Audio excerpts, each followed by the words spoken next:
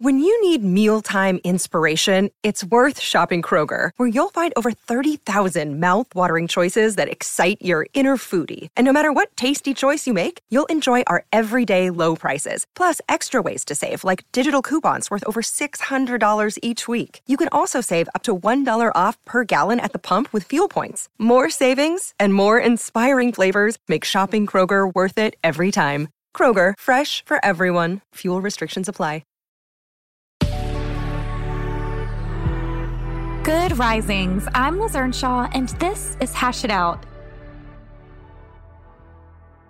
Happy Tuesday. Welcome back.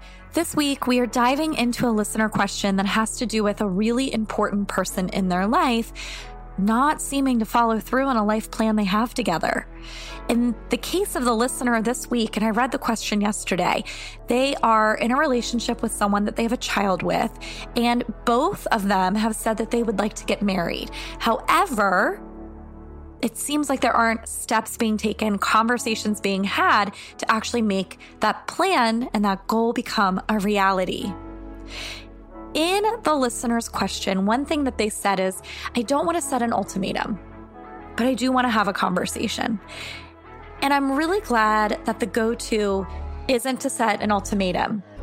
Sometimes we need to set them, and often it's not the first place that we go to. And if it is, sometimes that can be really damaging, right?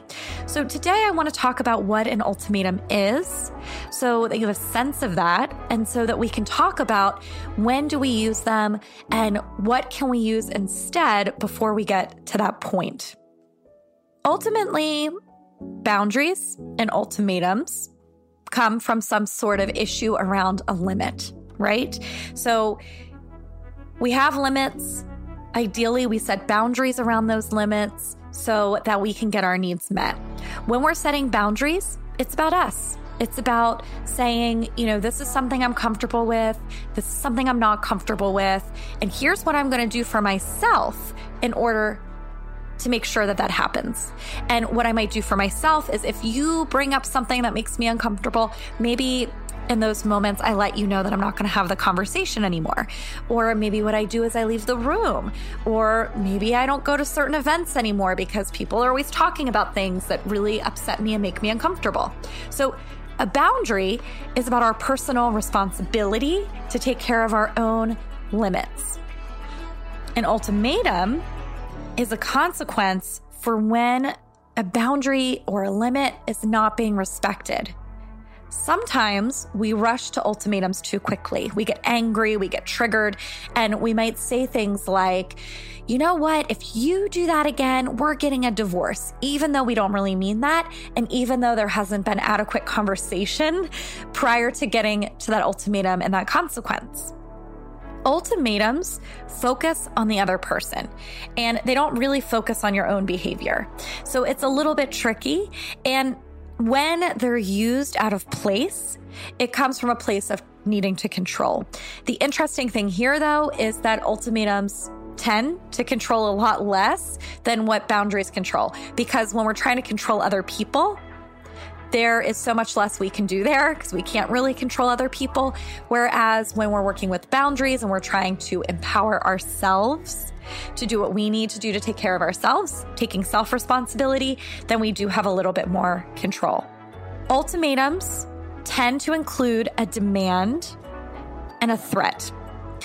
And there tends to be a lot of underlying anger and resentment underneath them. When they are used in the right way, it's usually after boundaries have been made clear, somebody's continually disregarding them, and you don't really know what else to do. So an example of this might be something like saying, hey, Dad, when you're around my kids,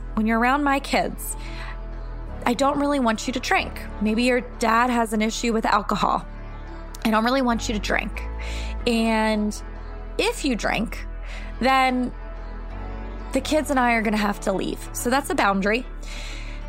Well, now let's say that it keeps happening and that following the incidents, you leave, and then your father continues to text you afterwards saying, I can't believe you left. This is so ridiculous. Da, da, da, da. So you've set a boundary. It's not being respected over and over and over again. The ultimatum in this situation might be to say something like, if you continue to drink around the kids, we will not have a relationship anymore. I will not come over anymore. So that's an ultimatum. There is a threat in that, right? If you don't change, I'm threatening the relationship. And that's fair sometimes.